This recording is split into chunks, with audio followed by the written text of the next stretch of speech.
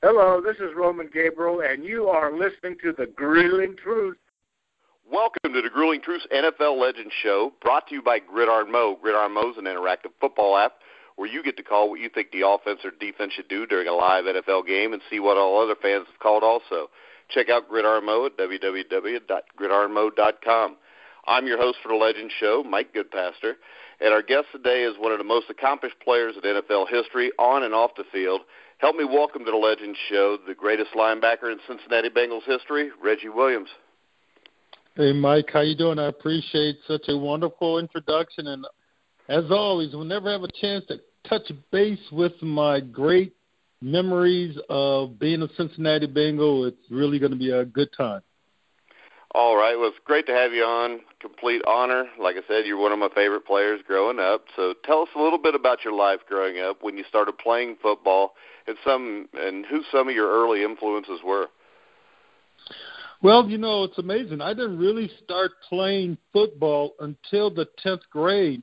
I was going to go out for football in the 9th grade, but I fell out of a tree right on my head, had my very first concussion, and the swelling was so big I couldn't put a helmet on. And so I started off in the 10th grade and was on the bench for the most part on the junior varsity. It wasn't until I had a chance to really train with one of my good friends who lived down the street. His name was Ricky Taylor. He went on to play for University of Miami football, but he would run up to Flint Southwestern High School and for practice, and then we'd have to walk back after practice home, which was about a half-hour walk one way, and that really started my love affair and passion for the sport and being competitive. And my heroes growing up was Jim Brown. He was by far not only my favorite player, but he was my father's favorite player. And the only time that I really saw my father growing up, because he was working 2 jobs to take care of his family, was on Sunday when he would watch the sports events. And he loved the Cleveland Browns and Jim Brown. Yeah, and the great thing about Jim Brown, like Muhammad Ali, he was more than just an athlete. He actually did a lot of things in the community outside of that, which made him even bigger than the game.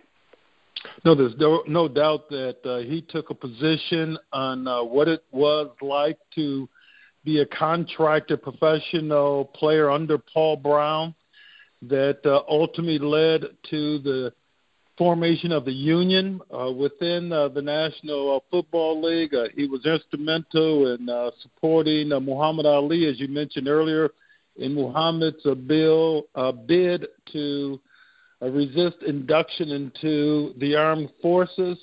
He gathered a bunch of other notable athletes who were willing to put their reputations on the line for a bigger cause than what was politically expressed at that time. So Jim Brown, when he made the decision to leave the game, it hurt all of us who loved him, because he certainly didn't leave because his talents were no longer an imposing force on the sport. Yeah, because, heck, he was at the height of the game when he left the game. Exactly. Then he left it to do movies and other things, you know.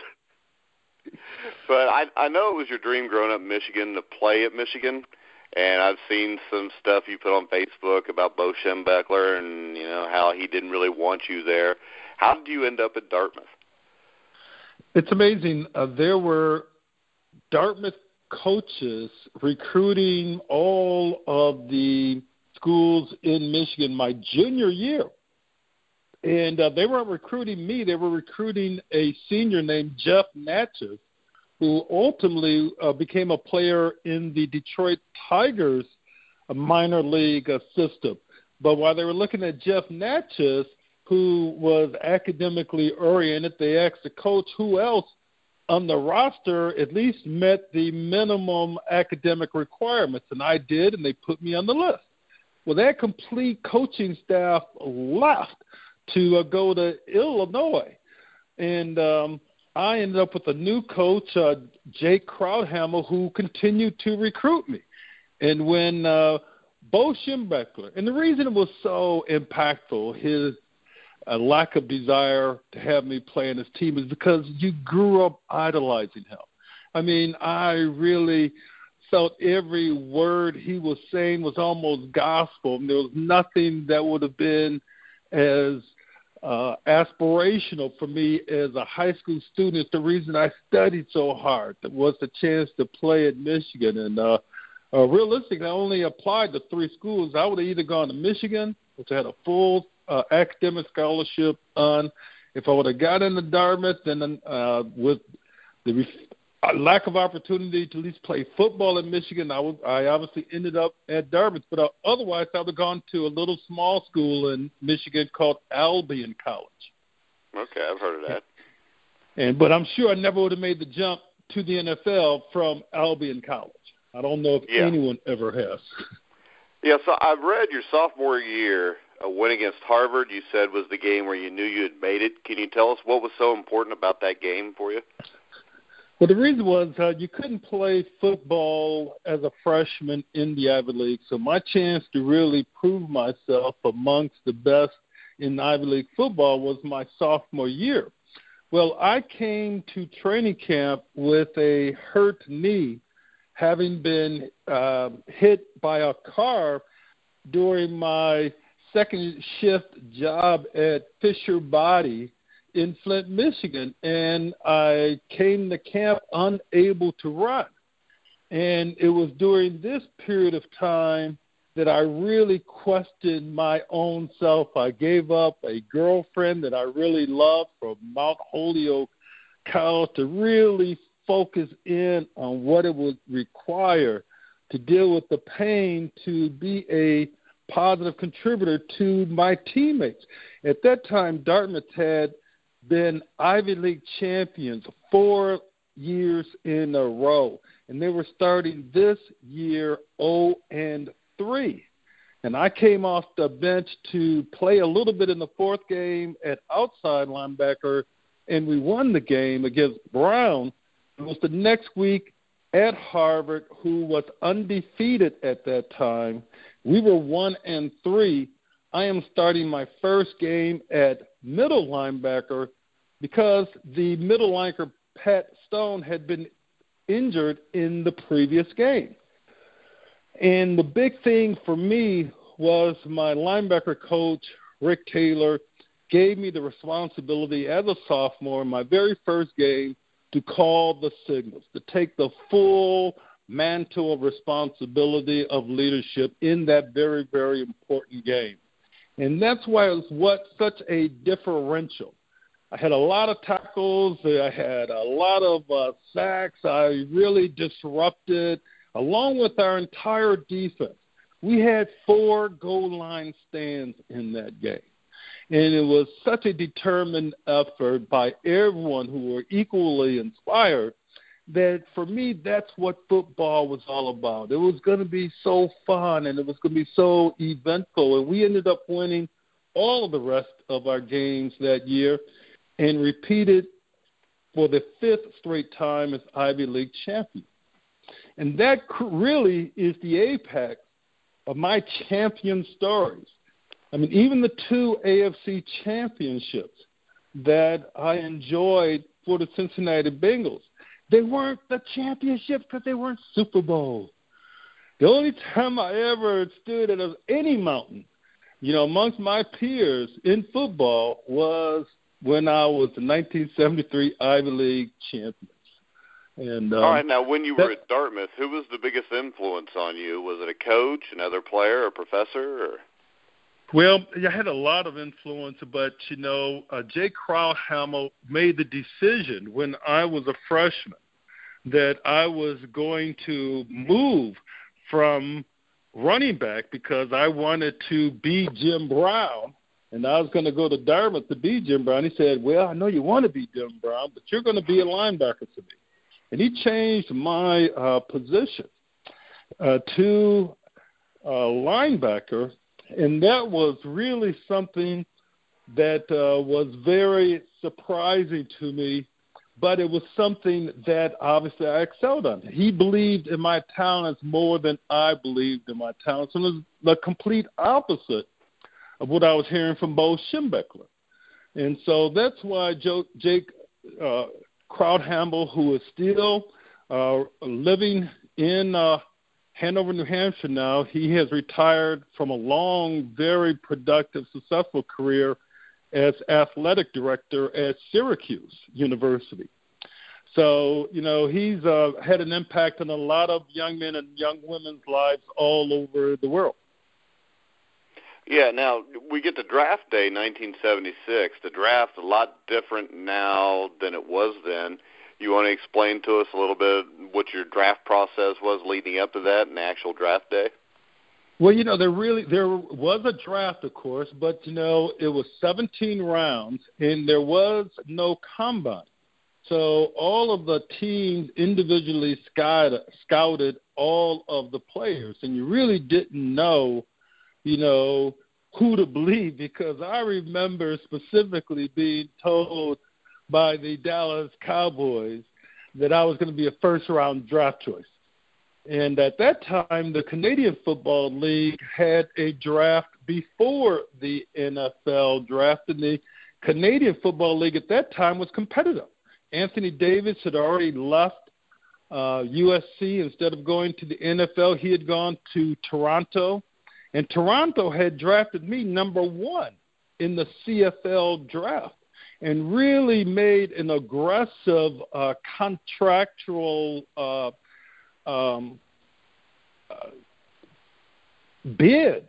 offer for my first contract. Significantly, they offered me $100,000 in 1976. I ended up signing for the Cincinnati Bengals for $35,000.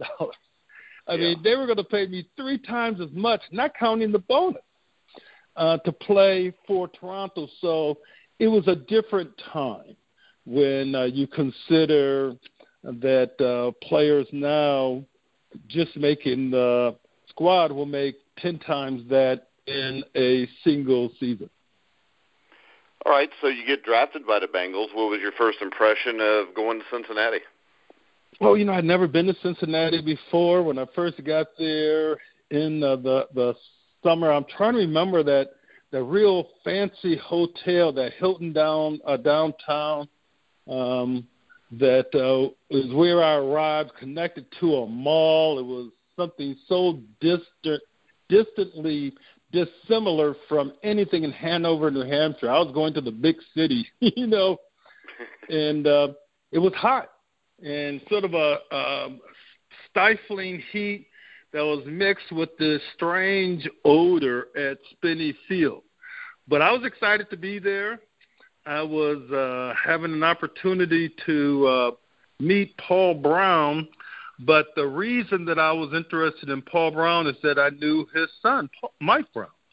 Mike Brown was a Dartmouth quarterback that at the time still held the record for the most points with the least amount of carries for Dartmouth College, which meant that he scored a lot of quarterback sneaks for touchdowns. Yeah, well, I think he graduated there in the late 50s, wasn't it, like 1957 or so? Yes, he's 1957. So whether it's coincidence or not, I was given the number 57, even though my desire was to play in number 63, which was the number I wore at Dartmouth, and that number was in honor of Willie Lanier, who was my other favorite player when I grew up for the Kansas City Chiefs. That middle linebacker played some great football, and also he was one of the top humanitarians in the NFL, winning the NFL Man of the Year in the third year. He was the first defensive player to win the NFL Man of the Year. Yeah, definitely a great player. I believe he's in the Hall of Fame. Yes, he is. What was your relationship like with Paul Brown? We had a very positive relationship. I mean, Paul was pure football. That was his passion and love affair, and you learned very early on how strongly he felt about any victory against Cleveland. I mean, the stories, you heard about, but, you could see when Cleveland week came up, he was very engaged. And it was my rookie year, the very first away game to go to Cleveland when I'm a bench warmer, that I sort of caught his eye. And I did it because on that Saturday walkthrough practice before the big game, before he even flew to Cleveland, the starting right outside linebacker, Ron Pritchard, collapsed. And his cartilage went out, and all of a sudden we didn't have a right outside linebacker. Instead of the coaching staff having the confidence of starting an Ivy Leaguer at linebacker against their arch enemy, they turned to the number 2 inside linebacker, Glenn Cameron, who had been the number 1 draft choice the year before, and they started him at outside linebacker. And so it wasn't until the second quarter that the team realized that wasn't a pretty good idea. They had everything to gain because it just wasn't working with Glenn's ability to tackle in open space. And the one thing that I had gained from special teams performance prior was that I learned to tackle in open space. And Cleveland at that time had a great open space runner in Greg Pruitt. Yeah. And so they brought me off the bench and stuck me in the lineup, and I played so inspirational because Cleveland was the home field of my hero, Jim Brown. I'm playing on his turf. I'm walking up through his visitors' dugout, in the Cleveland Indians formation of the stadium. But it's all a sort of spiritual experience. And also on the Cleveland Browns team is the greatest running back from the Ivy League, and that was Calvin Hill. He was a backup running back, but he was playing too. And I remember the first time I faced off against Calvin Hill, and he still talks about it to this day because I'm blitzing, and he's trying to block me.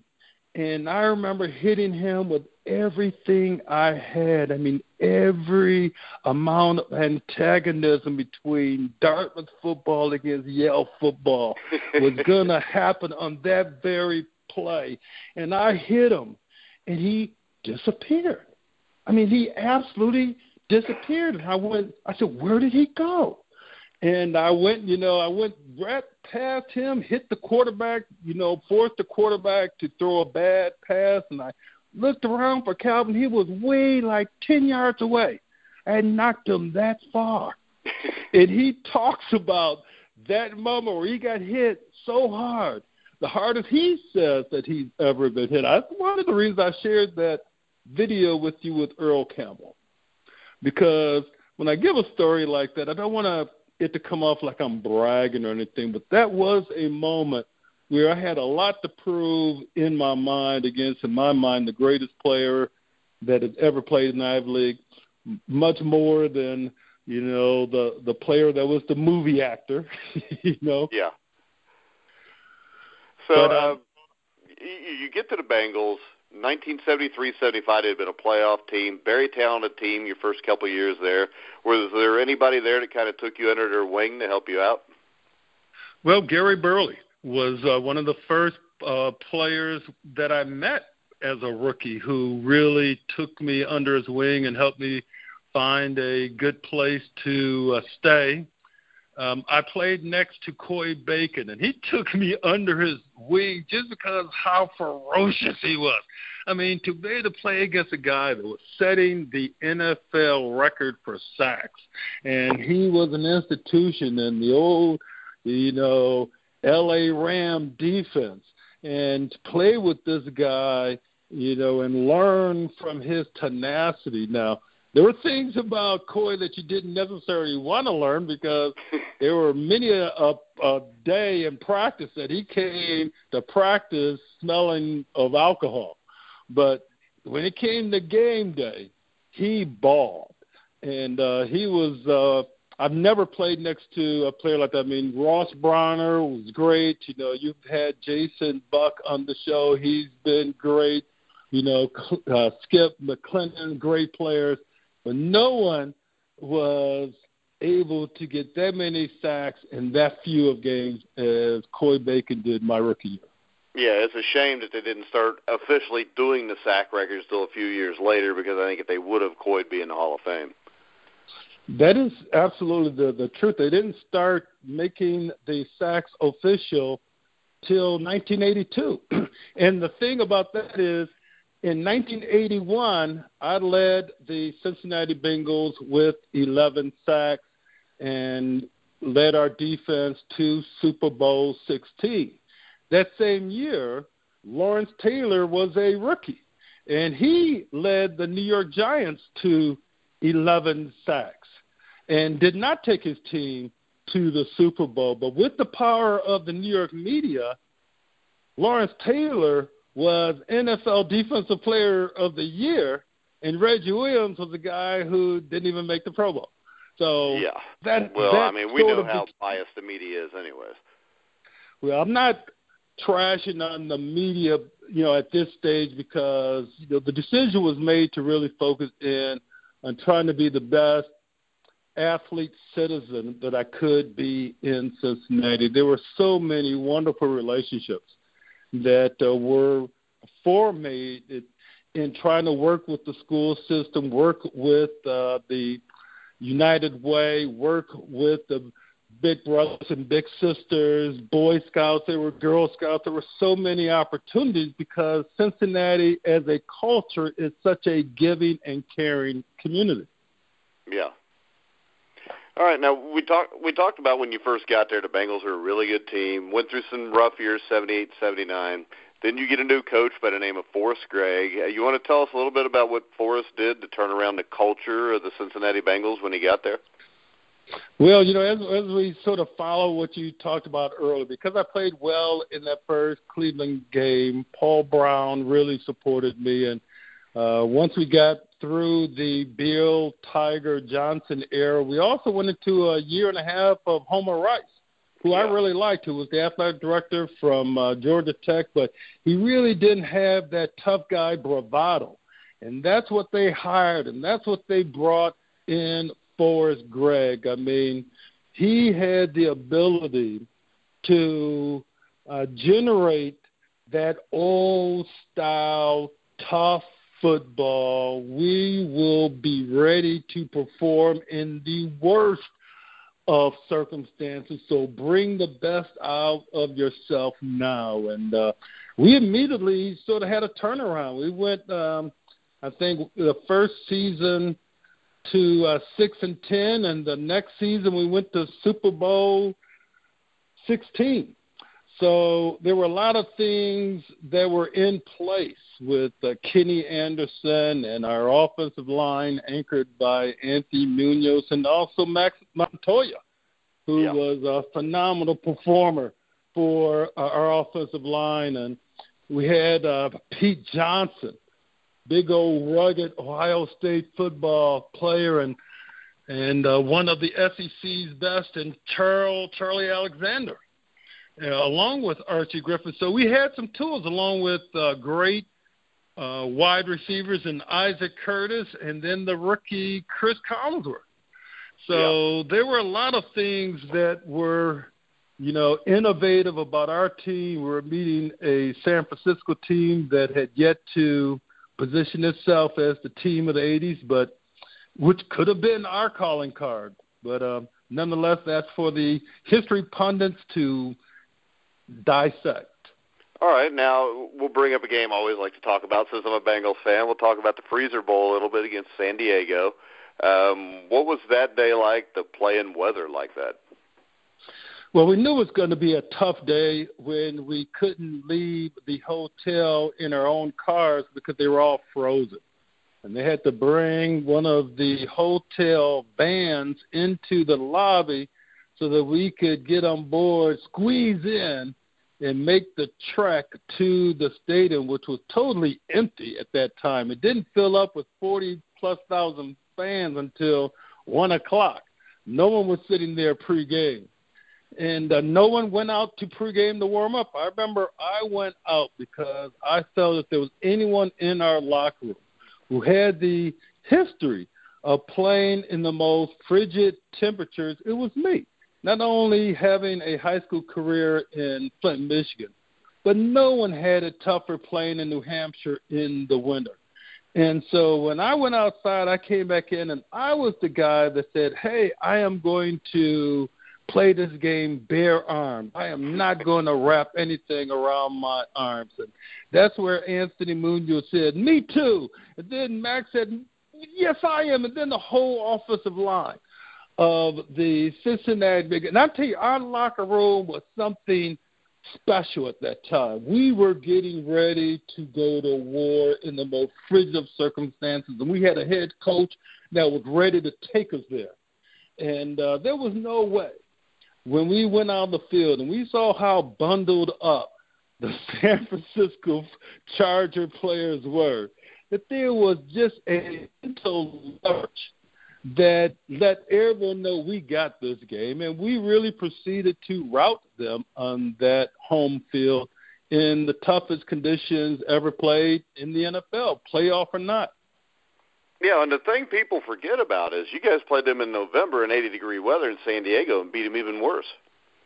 Exactly. We beat them on their home field in the most optimum circumstances with Air Coryell, led by Dan Fouts, and his phenomenal array of receivers from Jefferson to Winslow. And we're in full effect in front of their home crowd. So certainly we know the history, but there was something romantic about the San Diego Chargers at that time. Even I had sympathy for that team who had played in one of the toughest playoff games ever in Miami, going back and forth, players falling apart from cramps and injuries and exhaustion. And San Diego won that game, then had to fly all the way back across the country, then come back to our place, and then play another football game with 130 degrees difference in temperature. Yeah, I think the game in the Orange Bowl, the playoff game, it was like 84 degrees there, and they come here and it's 59 below zero. That's exactly the truth. Yes, it was. But they could have changed that by taking care of you guys when you played them in San Diego, and they didn't. So you guys earned the right to be able to have that advantage too.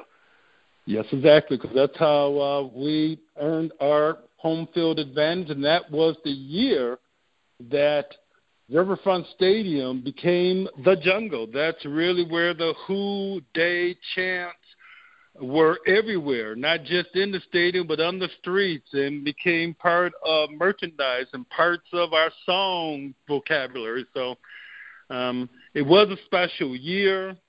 I remember mostly about that year how great the fans were when we came back from Detroit after losing Super Bowl 16, and we were all obviously extremely depressed. But as we came out of the airport and pulled onto 275, there were people who stopped their cars and stood out in still very, very cold weather, still in northern Kentucky and Cincinnati, and just waved and clapped.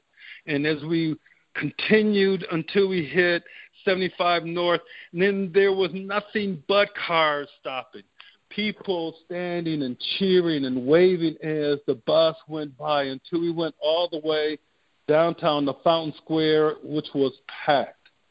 And those fans were the greatest epitome of loyal fans that hung in there, that experienced the ebbs and flow of a unique season and were there in the worst conditions to say thank you. And that's one of the biggest things that I feel, even to this day, that our fans deserve a championship. And that's why it was so painful when I was part of the team that lost in 23, because we had sort of promised them that. if not with our exact words, it was just with how great they were the first time we lost. You didn't want them to experience that again. But now we're 28 years later, and it's not about, we can't even win a playoff game, Reggie. Exactly.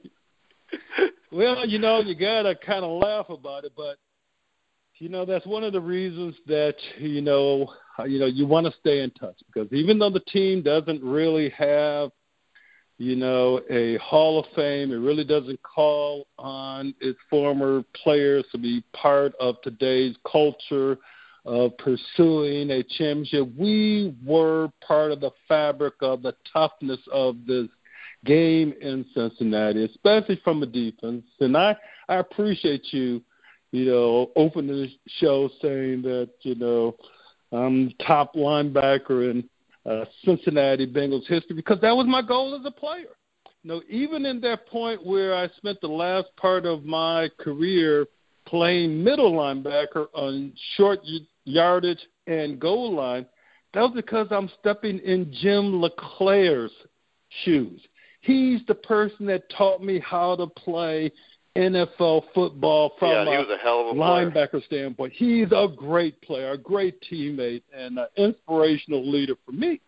So there's a lot of players when you think about, the bedrock of what the Cincinnati Bengals defense is all about, that really today's players should know about, and they should be proud of, and say, I want to play like those guys. And those guys wouldn't blow it with temper tantrums.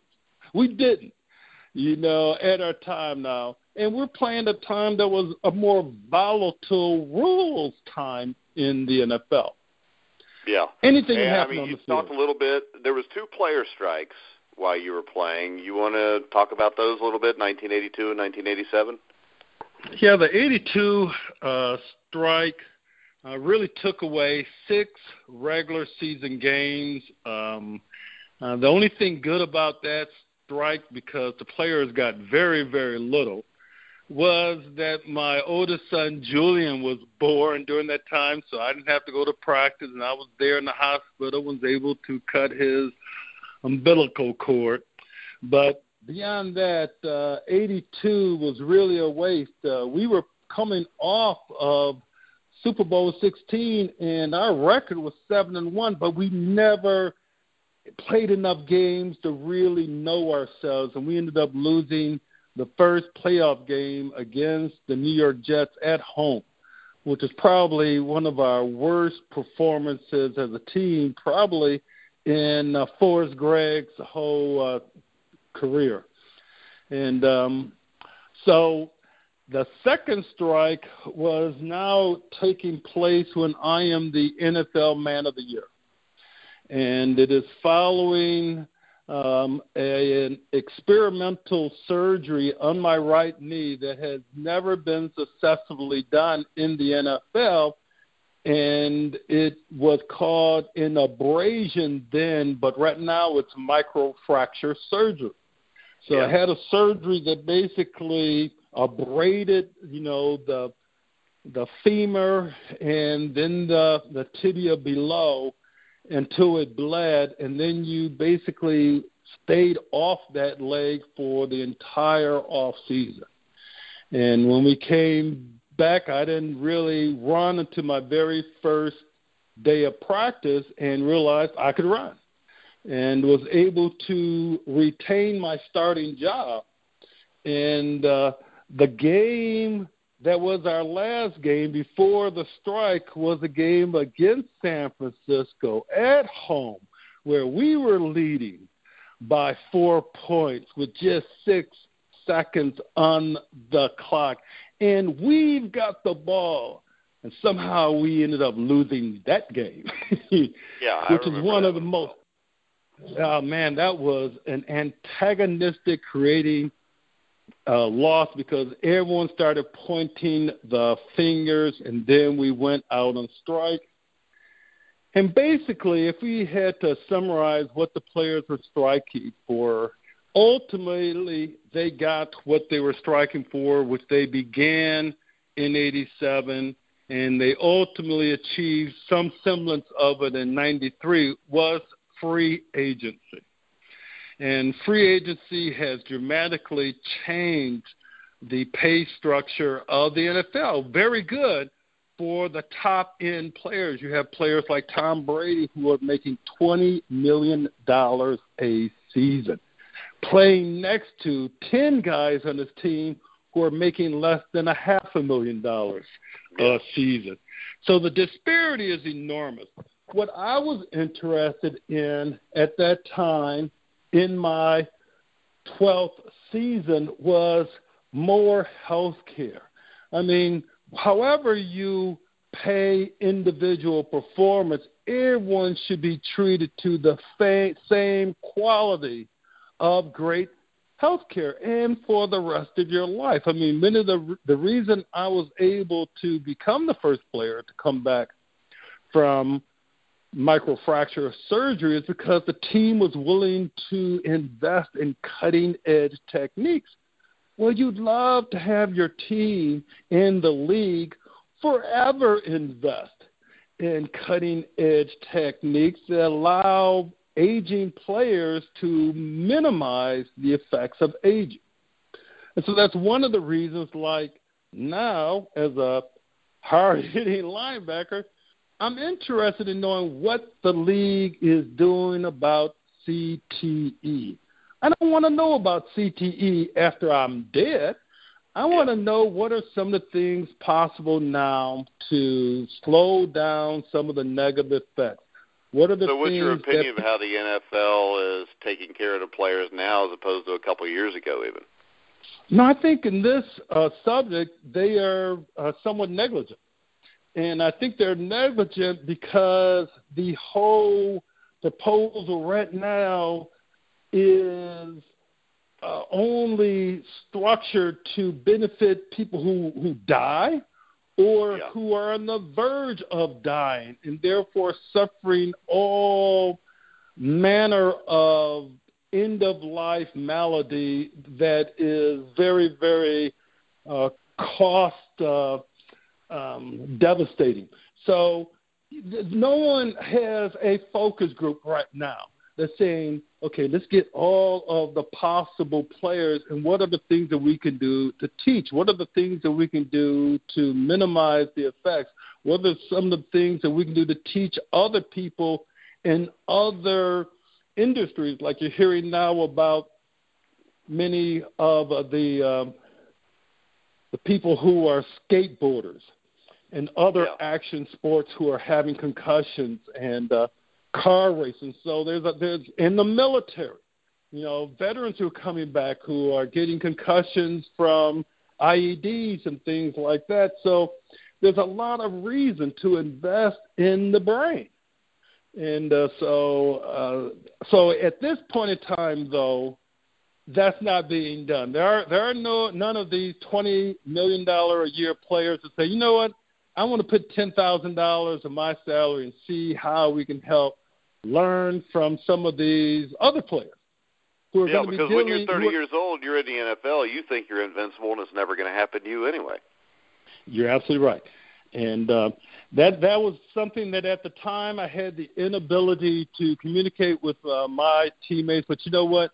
So I ended up in a very acrimonious place myself during the 87 strike. Boomer Esiason basically led the union. He was supported by the whole team and Chris Collinsworth, and that ended up being a lost season. I think we ended up only losing one game, but we ended up with a 4-11 season. But I will say this, during those replacement games, I had a great time. I mean, except for really that Cleveland game, that was pretty rough, wasn't it? Oh man, yeah, that was the third one, and the Cleveland game was tough because Cleveland was able to get like 6 or 7 of their veteran players on the roster, and we weren't able to get any. So it was still just me against, now 7, qualified NFL opponents plus whoever the replacement players were. And we lost that game at home, and it was not a pretty set. But the week before, we had gone out to Seattle. And we had won that game, and that was really a fun victory. And, the guys, most of whom I can't remember any of their names, they played their hearts out. And, and I can tell you this. I've got that game, Reggie. I'd like to see it, man. So, the one thing that was – one of the things that's unusual about that game is because it was out in Seattle. I remember the night before spending time the whole night with Joe Kelly.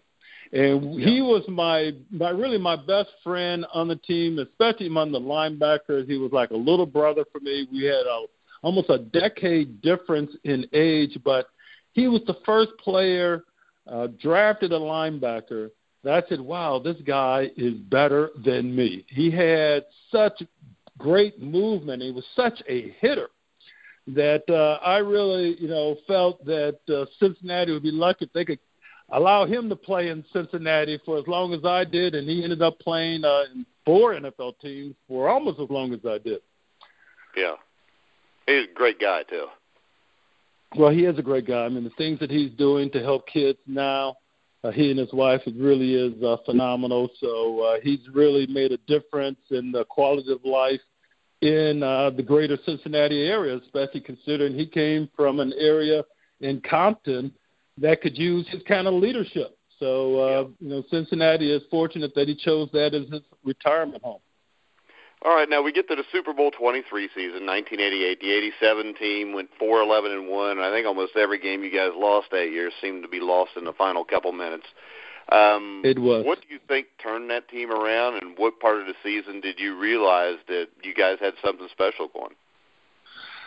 What turned around, obviously, was the 88 season, and we had a home game. And I've talked about it. I really feel like it was the fight that many players got into at a birthday party on Friday night.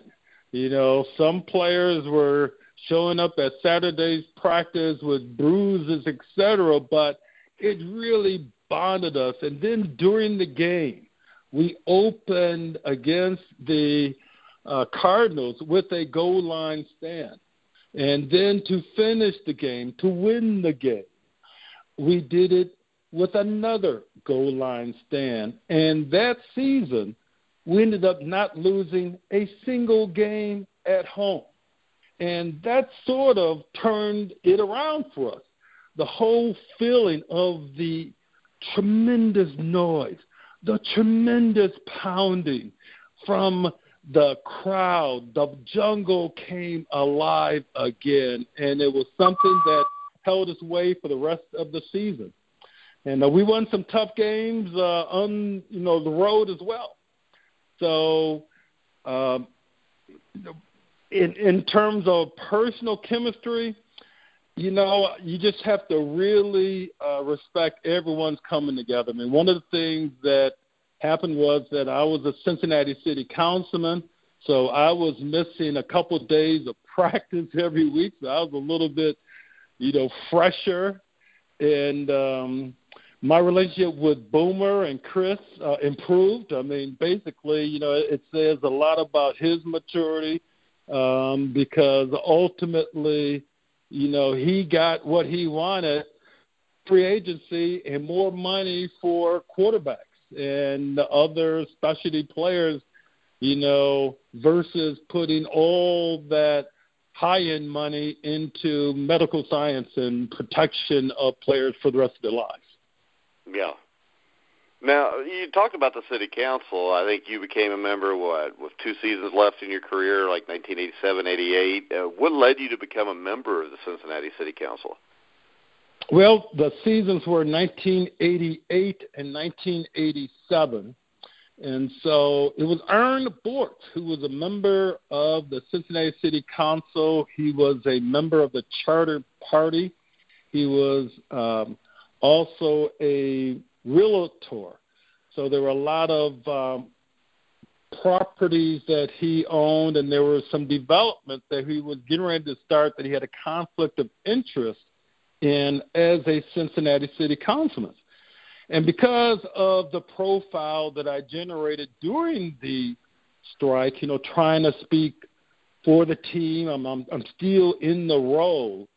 of NFL Man of the Year, I didn't feel it was appropriate, regardless of who was the NFL Man of the Year, that person who is recognized for humanitarian, record and caring about kids, that is not the person you want crossing the picket line. So, it was my sort of decision, but in the season, everyone's got to let it go. And so the team really came together. Tremendous execution on offense. Stanley Wilson was a major addition, which is one of the reasons why the night before the game was so devastating for everyone, that we just didn't see it coming. Yeah. Man, he was unbelievably talented. He might have had more talent than any running back on that team, too, and that was a team with 4 or 5 great running backs. Well, it was Icky's coming out year, and he had a phenomenal year, but the thing that people don't realize, it was who was blocking for him. And when Boomer was having his great performance passing the ball, you start saying, well, who was blocking for Boomer? And it was Stanley. And he was very tough in getting us a lot of those hard, short yards that were important in extending a drive. And he was a person that I personally took under my wing as a Cincinnati city councilman. And I had numerous times go and sort of defend him publicly for the team giving him his third chance. And it was about to pay off, and it unfortunately did not pay off, and we lost out in a big way. Yeah, I think people forget how big a part he played, not just there, but even in the playoffs. I think he scored a couple touchdowns in the divisional game against Seattle. And the field that we were playing on in Super Bowl 23 was one of the worst fields ever played on for any football game. 2 players were hurt badly in those games, Tim Crumroy on our side and Steve Wallace on their side, both because of the turf. But that would have been a perfect surface for Stanley Wilson. The one thing that we couldn't do was generate successive first downs, which is why we gave San Francisco so many shots in the first half. And obviously we went into halftime tied up. And then Stanford Jennings opened up with a touchdown on the kickoff return. Yeah, and all of a sudden we're up by 7. That's how we played the rest of the game, trying to hold that lead. And the offense really didn't expend anything other than another field goal. Yeah, and if I remember right, that field goal before it, I think it was like 3rd and 8, and instead of trying to get the first down, they just ran the ball and took the field goal. Yeah, that was something that the halftime was kind of interesting because Tim Crumroy, who is such a stalwart member of our team, he was our team captain, but the fact that he was still there at halftime, and everyone sort of saying, Tim, you need to go to the hospital. It was kind of a distraction. You really need to get everyone together and say, okay, here's what we're doing right, and here's what we can improve upon. And we never got to that improve upon part, because we were so satisfied with what we were doing right. And David Grant had a phenomenal game. He was filling in admirably for Tim, but there were things that we needed to be prepared for, and ultimately we were unable to respond to in that final drive of the San Francisco 49ers in the final 3 minutes of the game. Yeah, and there were a lot of things on the final drive that could be questioned. What was your take on the final drive? Well, it is my only nightmare if I allow myself to go there. I think it's a 8 or 9 play drive. I'm in there for the first 1 or 2 plays, and then Dick LeBeau takes me out. I'm standing behind him looking at the field the remainder of the drive. I never imagined that was my last play. I kept waiting for him to call another defense that's going to bring me back on the field. And in large part because we had lost Tim Crumry, I really felt that there was one aspect of being an effective defender that Dick LeBeau was not taking into consideration during that last drive, and that was leadership in the huddle. Yeah. And the opportunity to make sure that everyone is totally focused on their assignment. They're not remembering that drop pass. They're not remembering that missed coverage. They're focused in on how everyone, especially during these long timeouts, especially because there was one holding penalty where San Francisco was at 2nd and 20. Yeah. And that's when you really want everyone focused on their defense. They were able to get those yards back so quickly. And for me, it's all about lead. I think it was like 2 plays later they had a first down. That was after I think Randy Cross held on that. So, in large part, that's been one of my lessons in life. Even as I built Disney's Wide World of Sports, I actively sought input from everyone around me. And, even if they're going to tell me what I want to hear, I'm asking them to tell me what I don't want to hear, because that's the difference between winning and losing in business and in sports. Yeah, and tell us, you did some great things with Disney and the Wide World of Sports complex. Tell us how you got involved with that and a little bit about your experience there.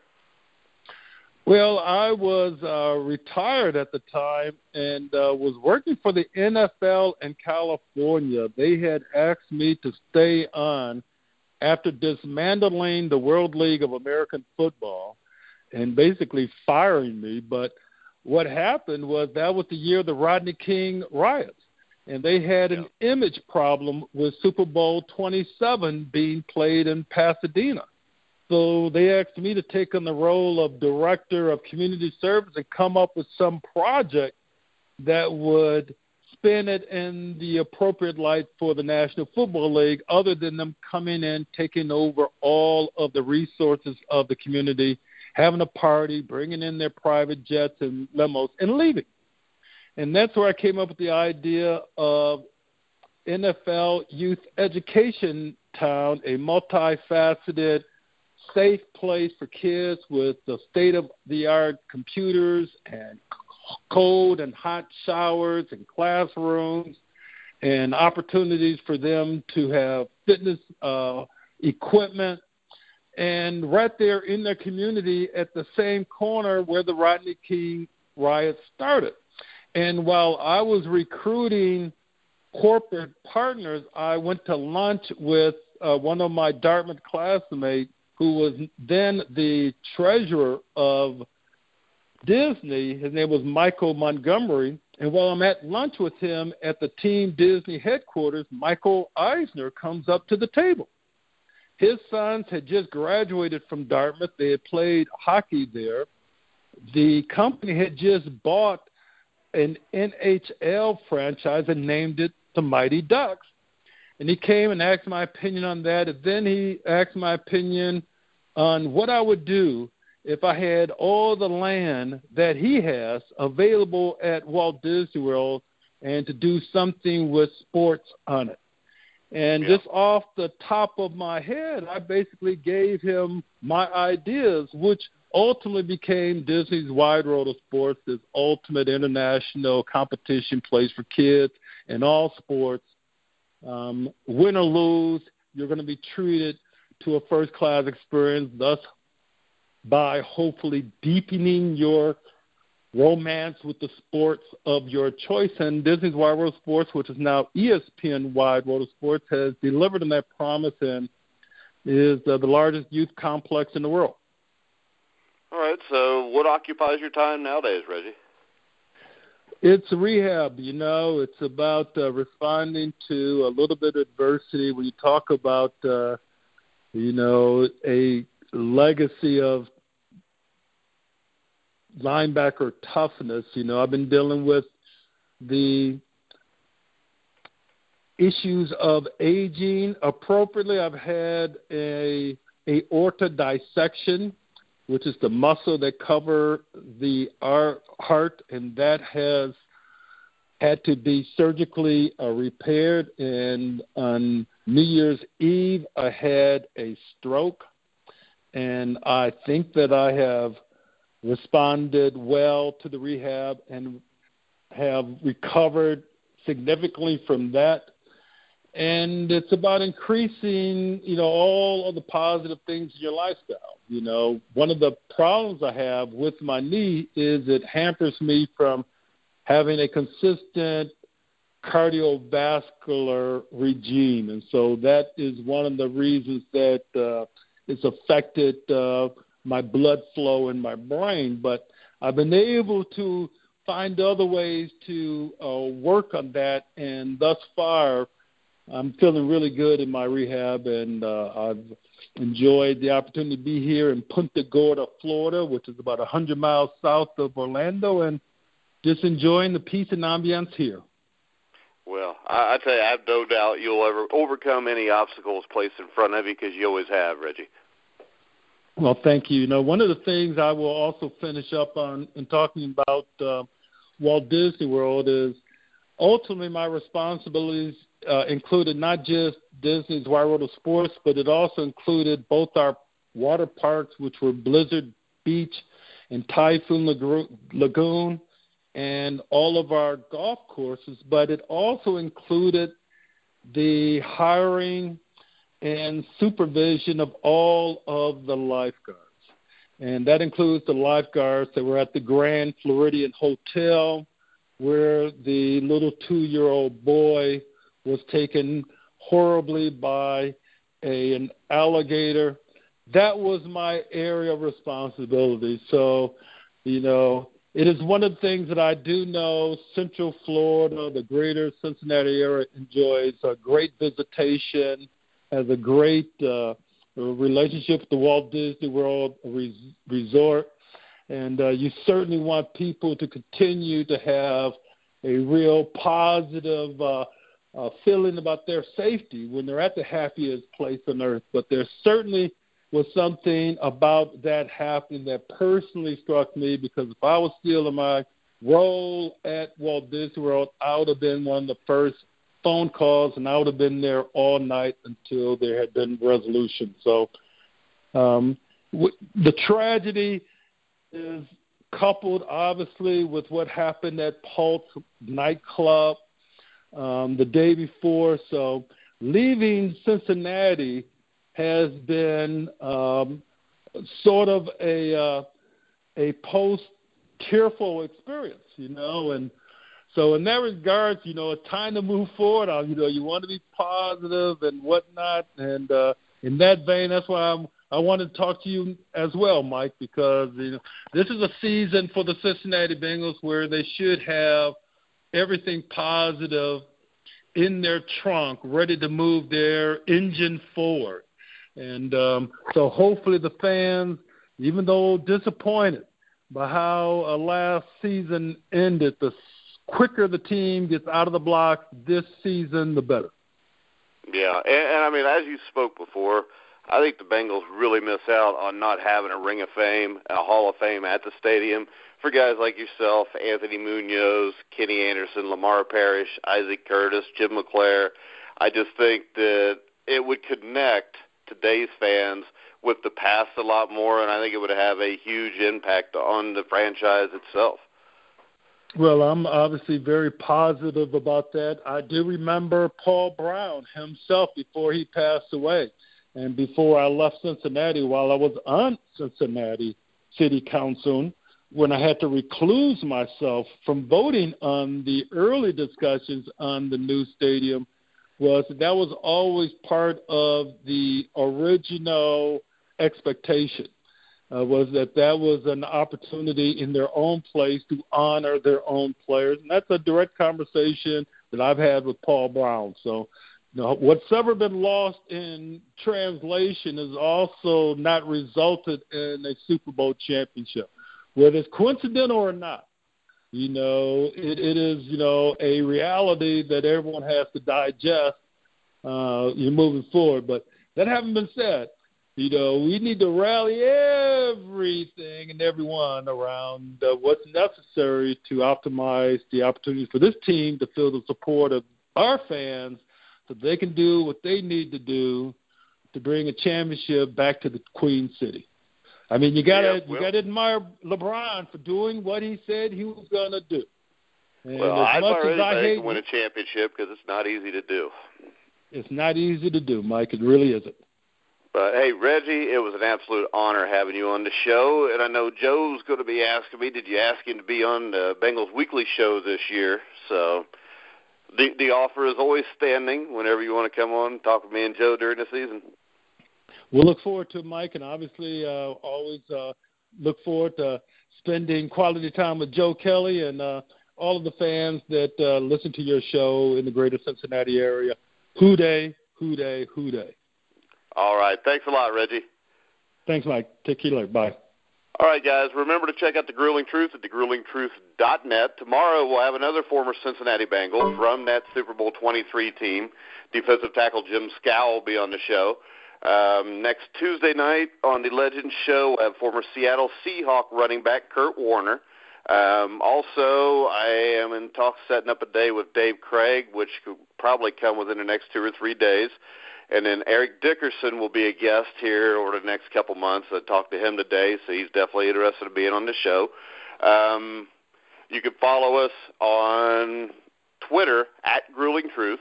Remember, gruelingtruth.net is our website. You can hear all of our shows on iTunes, iHeart, TuneIn, Google Music, Stitcher. Pretty much anywhere you get podcasts, you'll find The Grueling Truth. So, for Reggie Williams, I'm Mike Goodpaster. You've been listening to The Grueling Truth, where the legends speak.